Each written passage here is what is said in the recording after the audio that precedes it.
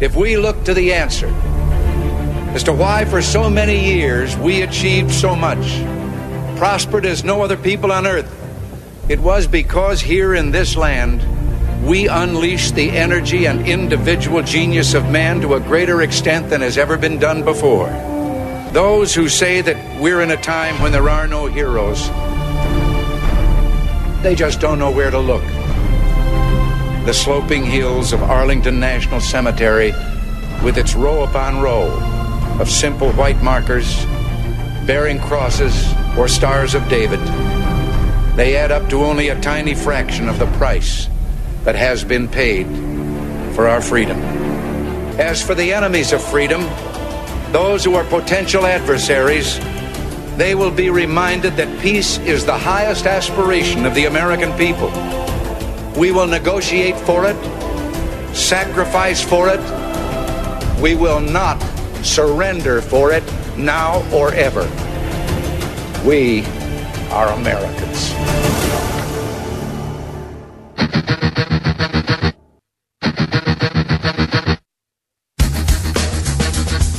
This is the Bob Frantz Authority on AM 1420. The Answer. Indeed it is, and hour number 2 is underway now at 8 minutes past 10 o'clock. Thanks for being with us on this Tuesday, the 6th morning of the 10th month of the year of our Lord 2020. The President. I just left Walter Reed Medical Center, and it's really something very special. The doctors, the nurses, the first responders, and I learned so much about coronavirus. And one thing that's for certain, don't let it dominate you. Don't be afraid of it.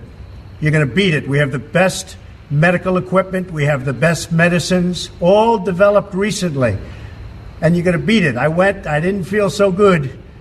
And 2 days ago, I could have left 2 days ago. 2 days ago, I felt great, like better than I have in a long time. I said just recently, better than 20 years ago. Terrible message from the President of the United States, according to the media elites. President Trump wrote on Twitter, "Don't be afraid of COVID. Don't let it dominate your life." Almost 210,000 Americans are dead. Speaking of outrageous, this outrageous tweet. Oh, my goodness, Nicole. When I saw that Trump, I literally was overwhelmed. And now we see this tweet, which is heartless. It is cruel. Jake, this is heartless and cruel for the president to tell people to not allow COVID to dominate their lives. Now reaction from our good friend each and every Tuesday, Peter Kirsanow, back with us from the United States Commission on Civil Rights, Cleveland attorney, host of the Kirsanow Report on this station, columnist for the National Review, and a best-selling author as well. Good morning, Pete. Bob, it's a great day to be an American. We have an American president who's a leader, and I don't know about you, but I love the meltdown of the media. These little wimps have disclosed exactly who they are. First of all, they're mendacious on steroids. But on top of that, if these types of folks were, first of all, there would be no America as we currently know it, because no one would have come across the Atlantic Ocean. They have been too afraid to do so. No one would have gone anywhere. If they had gotten across the Atlantic Ocean, I doubt they would have gotten beyond the Hudson River. What the president said was exactly right. You have to be responsible about these things, and I think we are, but you don't let it dominate you, and you can't be fearful about this. We're adults. We understand what the risks are. As Heather McDonald wrote just a couple days ago, we have 50,000 people a year get killed in car accidents, and if we lowered the speed limit on highways, we probably could lower that substantially, but we've made a calculation that, it's not that we're being irresponsible or cavalier about the deaths of human beings, but we understand that you have to live life. And as Americans, we understand that maybe more than almost any other nation on earth. But if you listen to the Democrats and media, but I repeat myself, and of course they're doing it to a large extent for political calculation, but if you listen to them, we should be hunkered down in our caves and not venture out at all. This is nuts. It is nuts. And again, the president's exactly right. We've got a lot of doctors who've come out now, epidemiologists and others, who say, okay, this is a serious disease, mainly because it's extremely contagious, but in terms of the mortality rate, it is slightly more dangerous for a certain cohort than, say, a bad flu. So if you are the president's age, you may be in a little bit more jeopardy than if you were of ordinary working age, say in your 30s, 40s, 50s, but you still have about a 97% chance of surviving. And if you're under the age of 40, you have a better chance, almost literally, of being struck by lightning. So we've got to get out. The overall recovery rate is 99.5% overall, and I believe if for senior citizens with comorbidities, it's still 95%. So when the president says, "Don't let this defeat you and don't let this dominate your life," there's a good reason, because the chances are overwhelming that you're going to do what he did, and that is recover from it and come back and feel better and go about your life. Don't sit there and wallow in despair thinking I've got COVID, I'm finished, because the chances are, again, for the overwhelming majority, 99.5% of us, you're not going to succumb to COVID-19. And in the meantime, and Bob, you and I have been discussing this as early as March and April. In the meantime, we have locked down the economy. Millions of people are still out of work. Millions of people may have lost jobs permanently. Businesses are closing down, especially in the restaurant industry. This is ridiculous. I mean, there's a way of managing this, and yes, there are going to be, and I don't mean to be cavalier about this, I don't mean to be hard-hearted about this, but life entails risk and also death. That happens.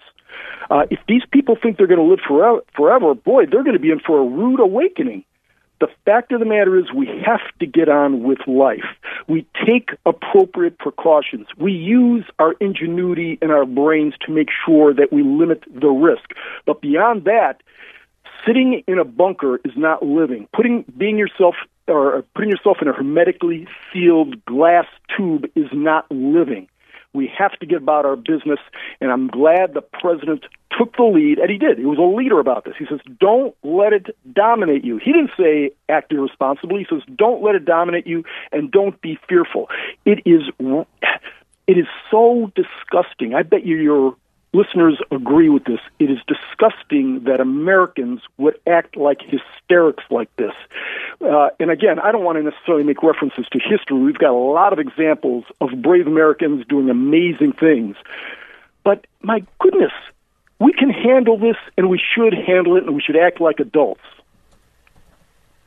Yeah, and Pete, I said something at the top of my show that may be hyperbole. I don't know. I think the real reason why the media and the Democrats, and you repeat yourself, the reason that they are going so, off the rails about the president's positive message is an optimism and don't let it defeat you, nominate you. I think they're just really furious that he's vertical. I think they literally are very angry that the man isn't on a ventilator, the victim of his own, a refusal to bow at the feet of the maskers who say that that's how you stop yourself from getting sick. You didn't do it, so therefore you got sick and you deserve this. I think they want him in an ICU, and I think some of them are just angry that he survived, quite frankly. He's over 70. He's 74 to be precise, with comorbidity of obesity, according to the BMI charts. I don't think he looks bad, but you understand the point. And Pete, I think they wanted him to die, and he didn't, and he's up and he's strong and he's ready to debate next. And they're like, "Dang it! I thought we got rid of the guy." Yeah, I think we conservatives are hesitant to ascribe ill will or evil motives to others. That's what we are as conservatives. We try to be good people, but you cannot come to any other conclusion observing their trajectory over the last several weeks, and especially the last couple of days, that, my goodness, it looked like they finally had him. They were piling on like crazy when he first went into Walter Reed. Some were just completely naked in their glee and wishing him death.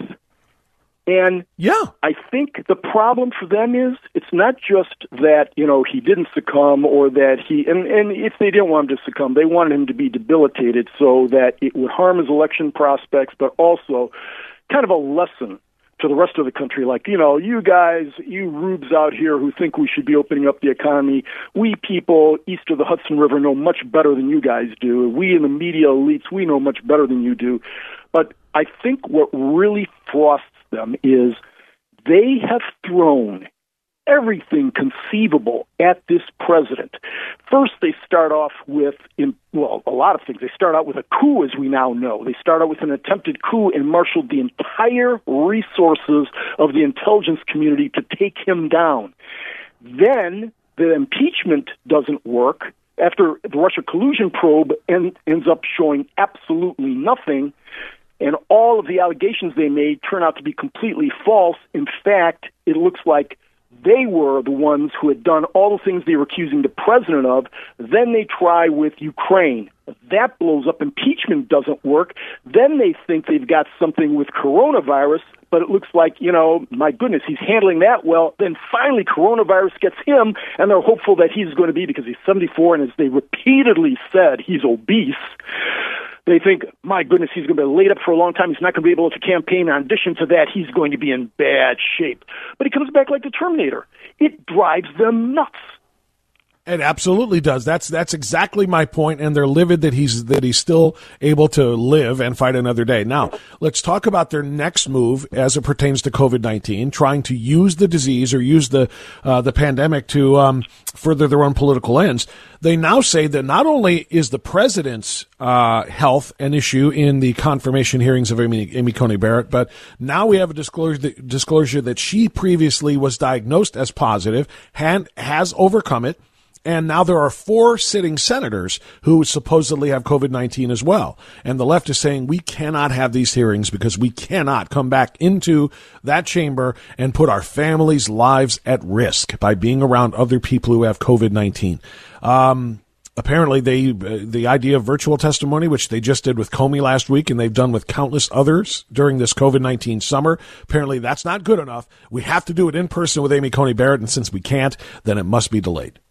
Yeah, nice try, Chuck Schumer, et al. I mean, you guys have been crying wolf for so long. Nobody believes any of these assertions that you're making. But beyond that, as we've just discussed, this can be handled. I've testified virtually at a congressional hearing. Almost all of us who are attorneys have either had virtual hearings or depositions or arbitrations or something like that. This can be done, and it can be done in person also. I had volunteered on one occasion when Congress wanted me to come in and testify. I said, look, I'll come down and testify as long as, we make sure we have the precautions, which I'm sure they would have exercised. And it can be done. And it's something as important as a Supreme Court vacancy.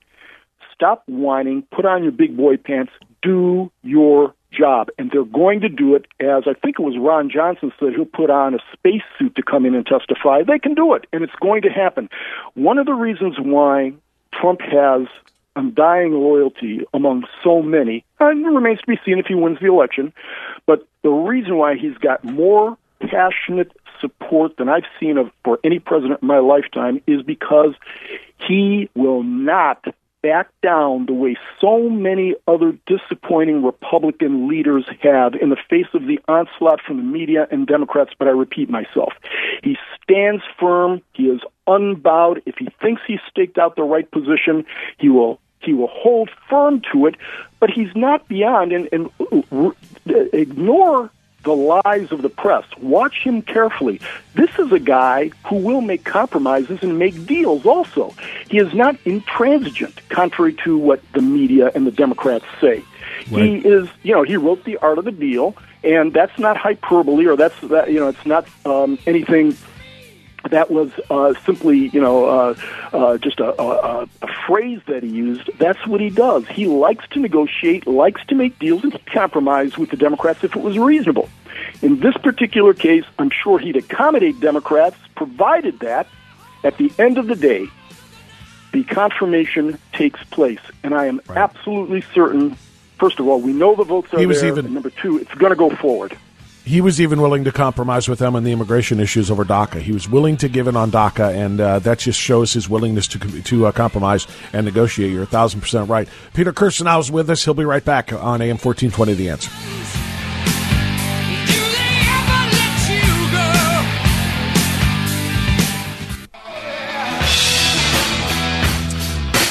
Okay, 10:25. Back with Peter Kirsanow. Pete, I want to pivot a little bit here to Joe Biden. Attention away from President Trump and on to Joe Biden now, who has decided to open his mouth and jam his foot down his throat yet again in a matter of race. You see, geez, the reason I was able to stay sequestered in my home is because some black woman was able to stack the grocery shelf.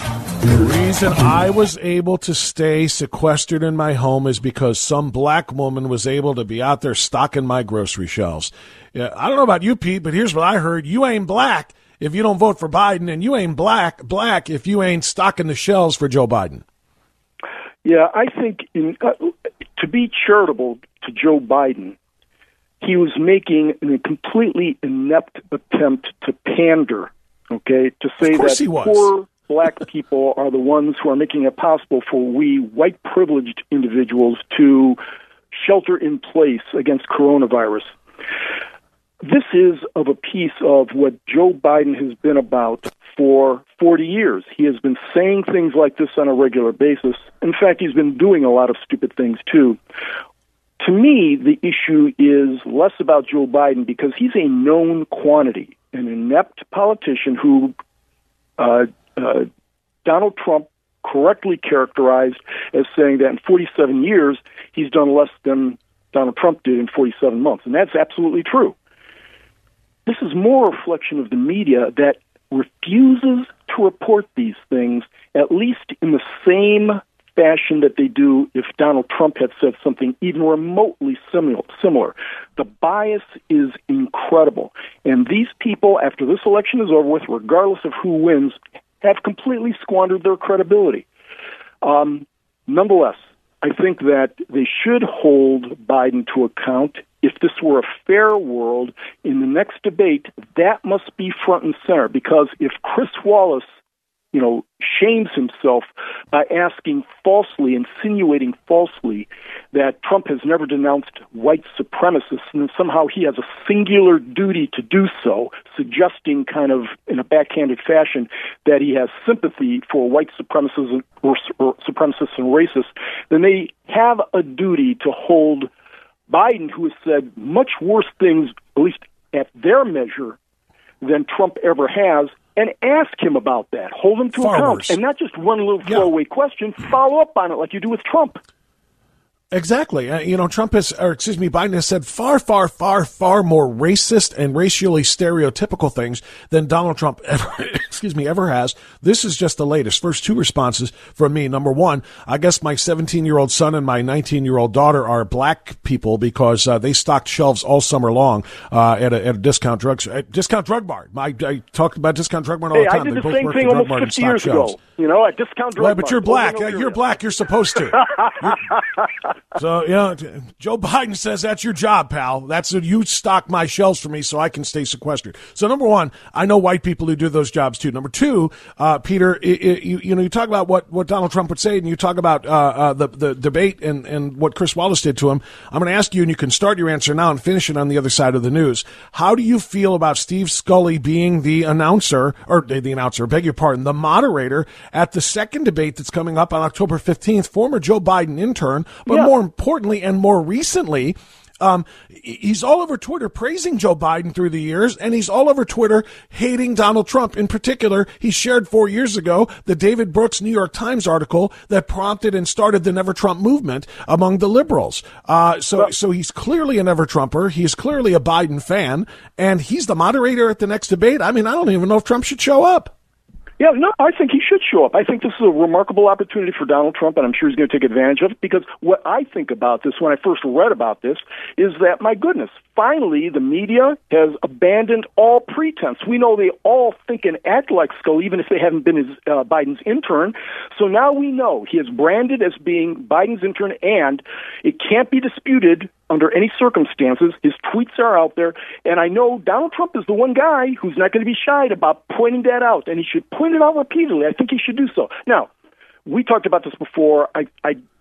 My personal view is, although, it seems to work for Donald Trump, is that Trump didn't necessarily have to be as combative as he was. I understand the circumstances. He had to push back, and he pushed back well. But I think that it might be more effective. But then again, this guy got elected, so I'm not about to second-guess him.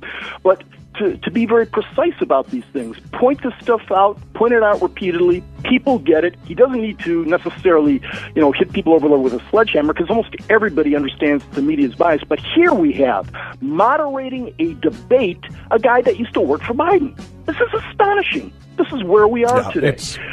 It is crazy. And, Pete, I'm going to take a time out here for news. I'm going to come back on the other side. And we mentioned race here a moment ago in the Joe Biden context. I'm going to talk about Breonna Taylor, the latest from Louisville, Kentucky. They are demanding, Benjamin Crump and the Breonna Taylor family of attorneys, they are demanding that Daniel Cameron appoint a separate second prosecutor and reopen the case against the police officers in Louisville. I'm going to get your reaction to that as well as we continue on AM 1420 The Answer.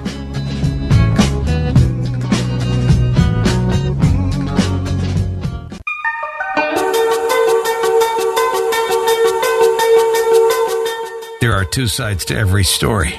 There's the mainstream media side, and then there's the truth. You are experiencing the truth. The Bob France Authority on AM 1420.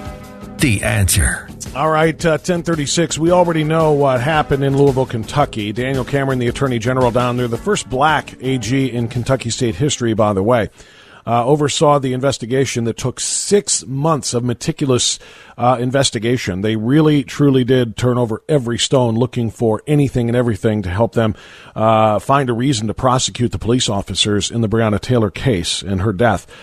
They could find nothing. The grand jury agreed and did not vote or to indict any of the officers for the shooting of Breonna Taylor. One officer was indicted for reckless or wanton endangerment, but that was it.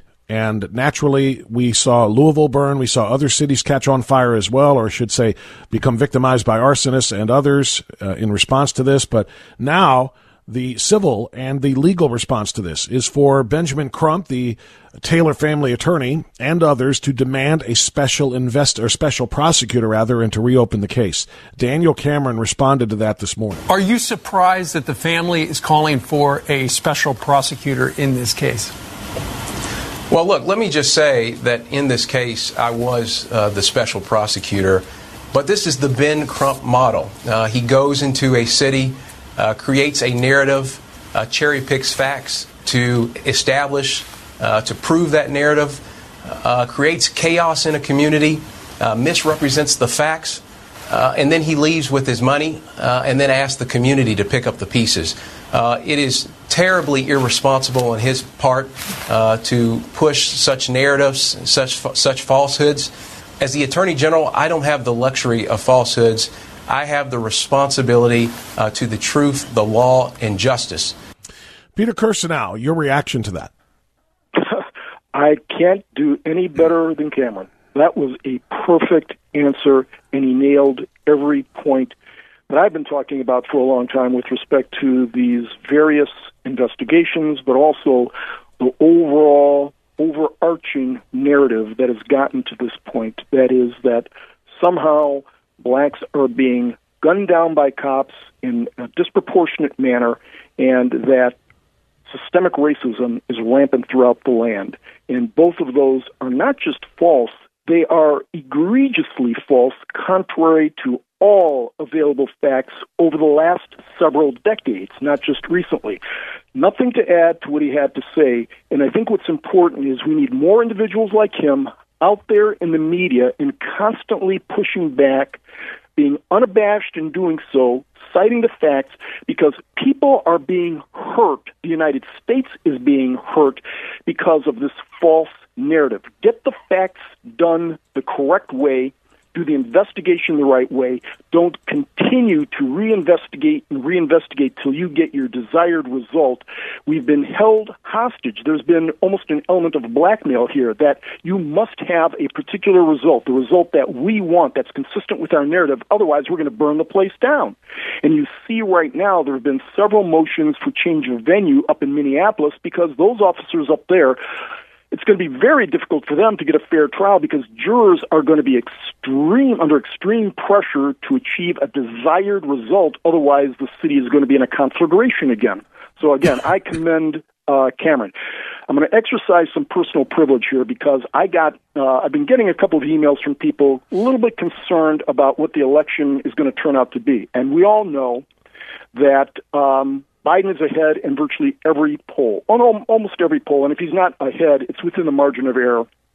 I happen to believe that Trump is going to win. Maybe not the popular vote, but I think he wins the Electoral College by an even greater margin than before. Now, I could be wrong. This is a prediction. Nobody knows, okay? But I look at some of the metrics, and for your audience, I'd like them to consider the following. Number one, Trump right now is behind Biden in the same polls, Wall Street Journal, NBC, CBS, ABC polls, by the identical margin at this point in time as he was in the relevant point in time in 2016. It is exactly the same, except here's some interesting facts about that. Right now, despite the fact that the poll numbers appear to be the same, he's doing better among Hispanics by between 15 and 20 points. That's not small. I don't know how you arrive at the same polling data when he's doing better among Hispanics. When you break out these various demographics, he's doing 10 points better among blacks. In addition, we have a track record. There used to be something known as the reluctant Trump voter. I confess I was one of those, that I was voting against Hillary Clinton rather than for Donald Trump, and now I am an adamant walking across glass, walking across hot coals Trump voter. No one that voted for Donald Trump in 2016 is going to abandon him. So he keeps all those individuals.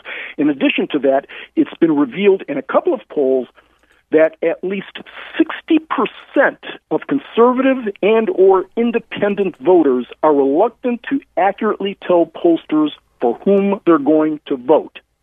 And then, even if they tell pollsters who they're going to vote for, at least 15% say that they lie. We don't see Democrats being shy whatsoever about telling people how they're going to do. They do it every single time because they control the media and they know they're not going to be subject to public appropriation for saying, I hate Donald Trump. You don't get shot at like some conservatives do if you say, I hate Donald Trump. And on top of everything else, this is all about Donald Trump. No one is voting for Biden. He is inept. He's decrepit. That is clear. He would be a horrible president. Everybody gets that. He does not inspire enthusiasm. Donald Trump is exactly right saying he's accomplished more things in 47 months than Biden did in 47 years. This is all about Trump. And what Trump has done lately, again, even though it's less than 30 days to the election, it's still a lifetime, so we've got a couple of debates coming up. There's a lot of other opportunities here.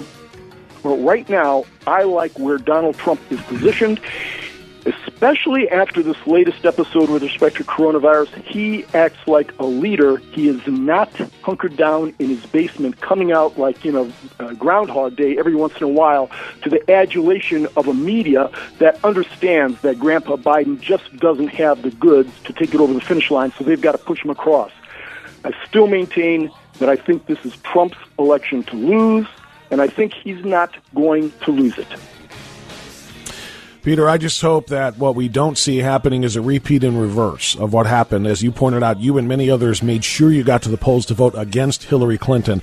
I'm hoping that the passion for Democrat voters to vote against Donald Trump doesn't drive them just as hard, because that is a big concern. Peter Kirsanow, member of the United States Commission on Civil Rights, thank you for the great analysis as always, Pete. See you later, Bob.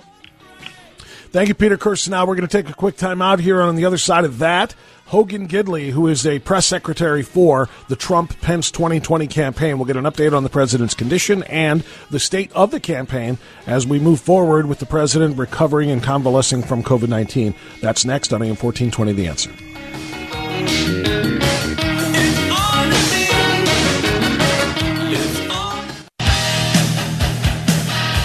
Sebastian Gorka here.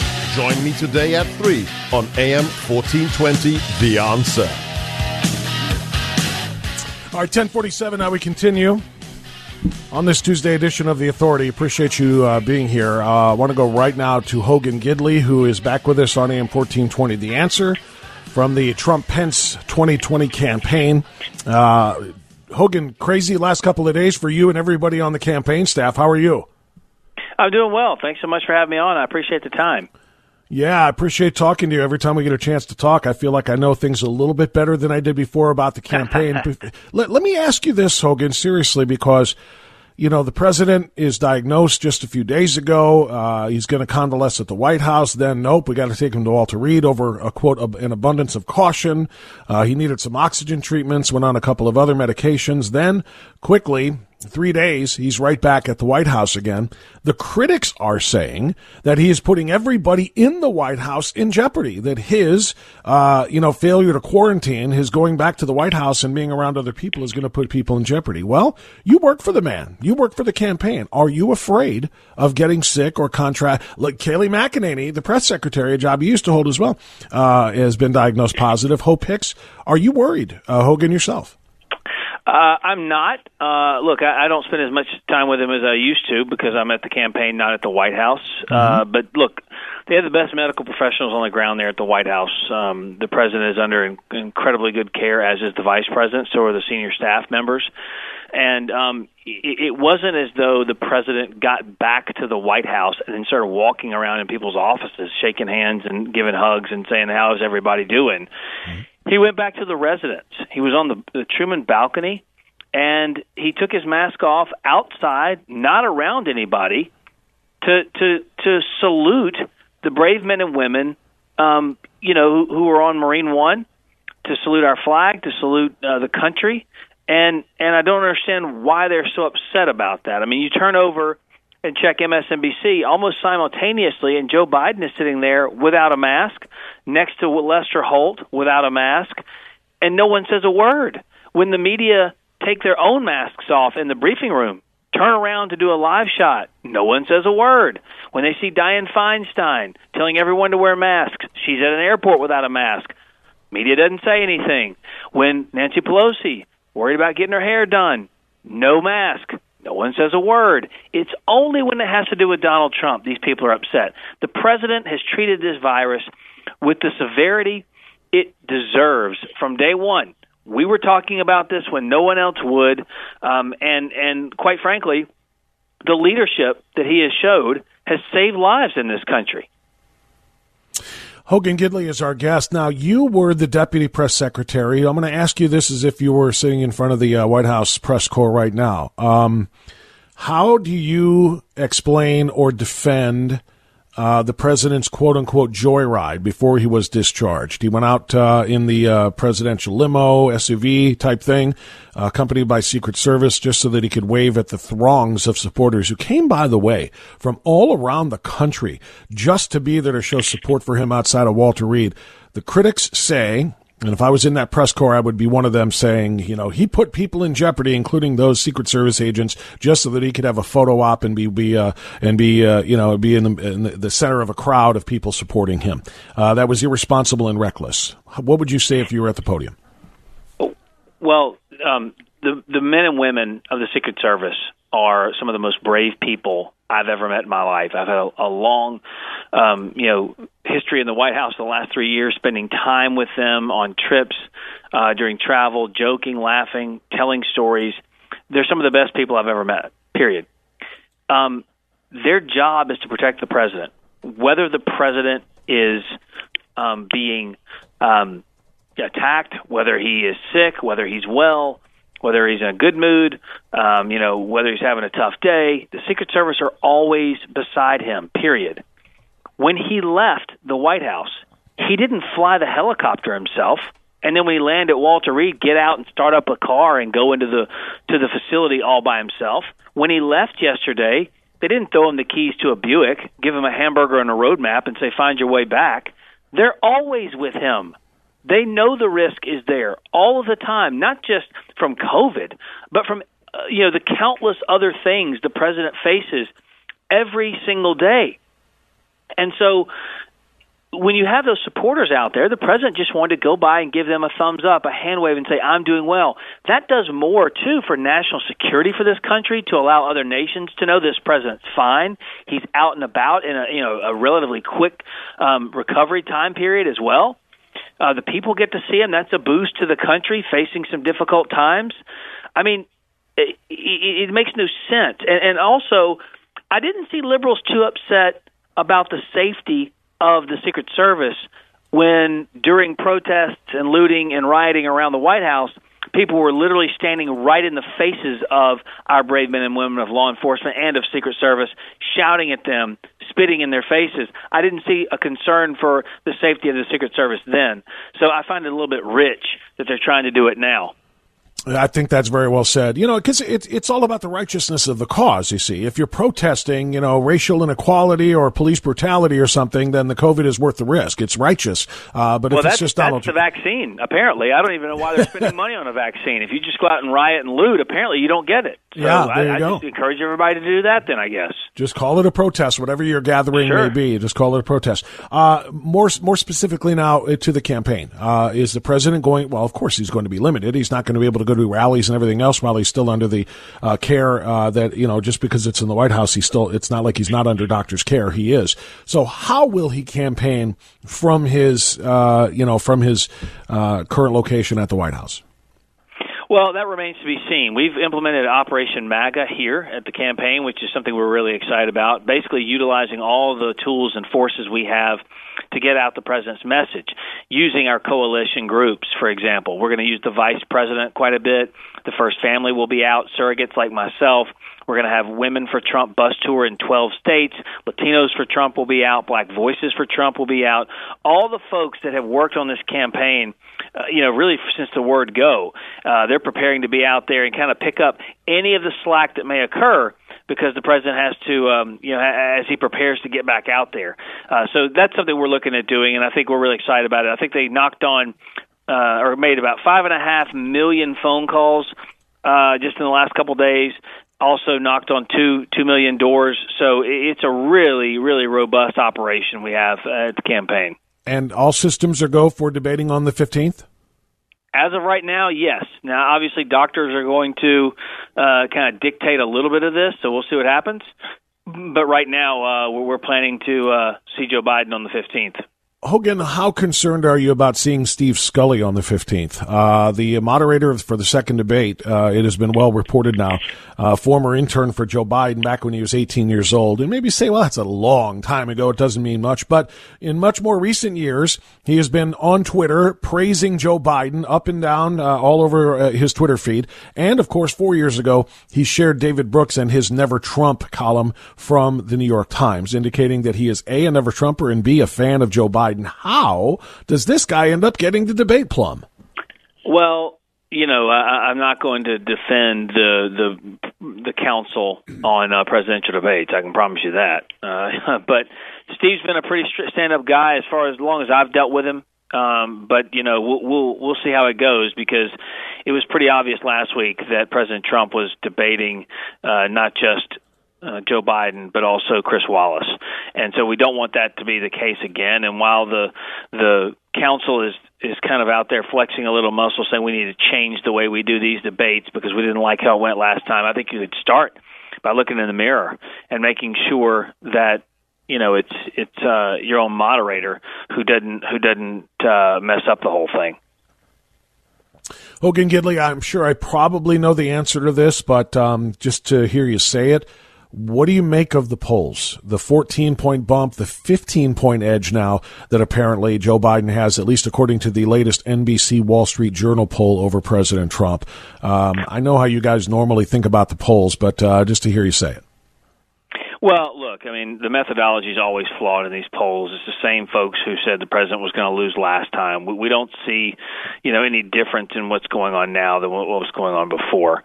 That's one thing I think that should be kind of taken into account. But also, our internal polls have us in really good shape, having the requisite number of states to win and retain the White House. So we're excited about that. But there's a concerted effort for this. For people to be for trying to tamp down enthusiasm, but people love this president, and even the ones who are supporting Joe Biden don't even like Joe Biden. They're just doing it because they hate Donald Trump. So I think we're in really good shape, and we're ready to kick this thing into high gear the last month and bring it on home for the boss. Last thing, not a lot of people pay attention to the vice presidential debate, at least comparatively. I feel like tomorrow we must, much more than any other vice presidential debate, because of Kamala Harris potentially being the top candidate here on the ticket. I mean, let's be honest. We all know about Joe Biden's cognitive decline, and, everybody knows why Kamala Harris is there. How much stock or how much attention should the American public pay to the person who could very well be, if Joe Biden cannot physically perform his duties, the president of the United States, if the Democrats win?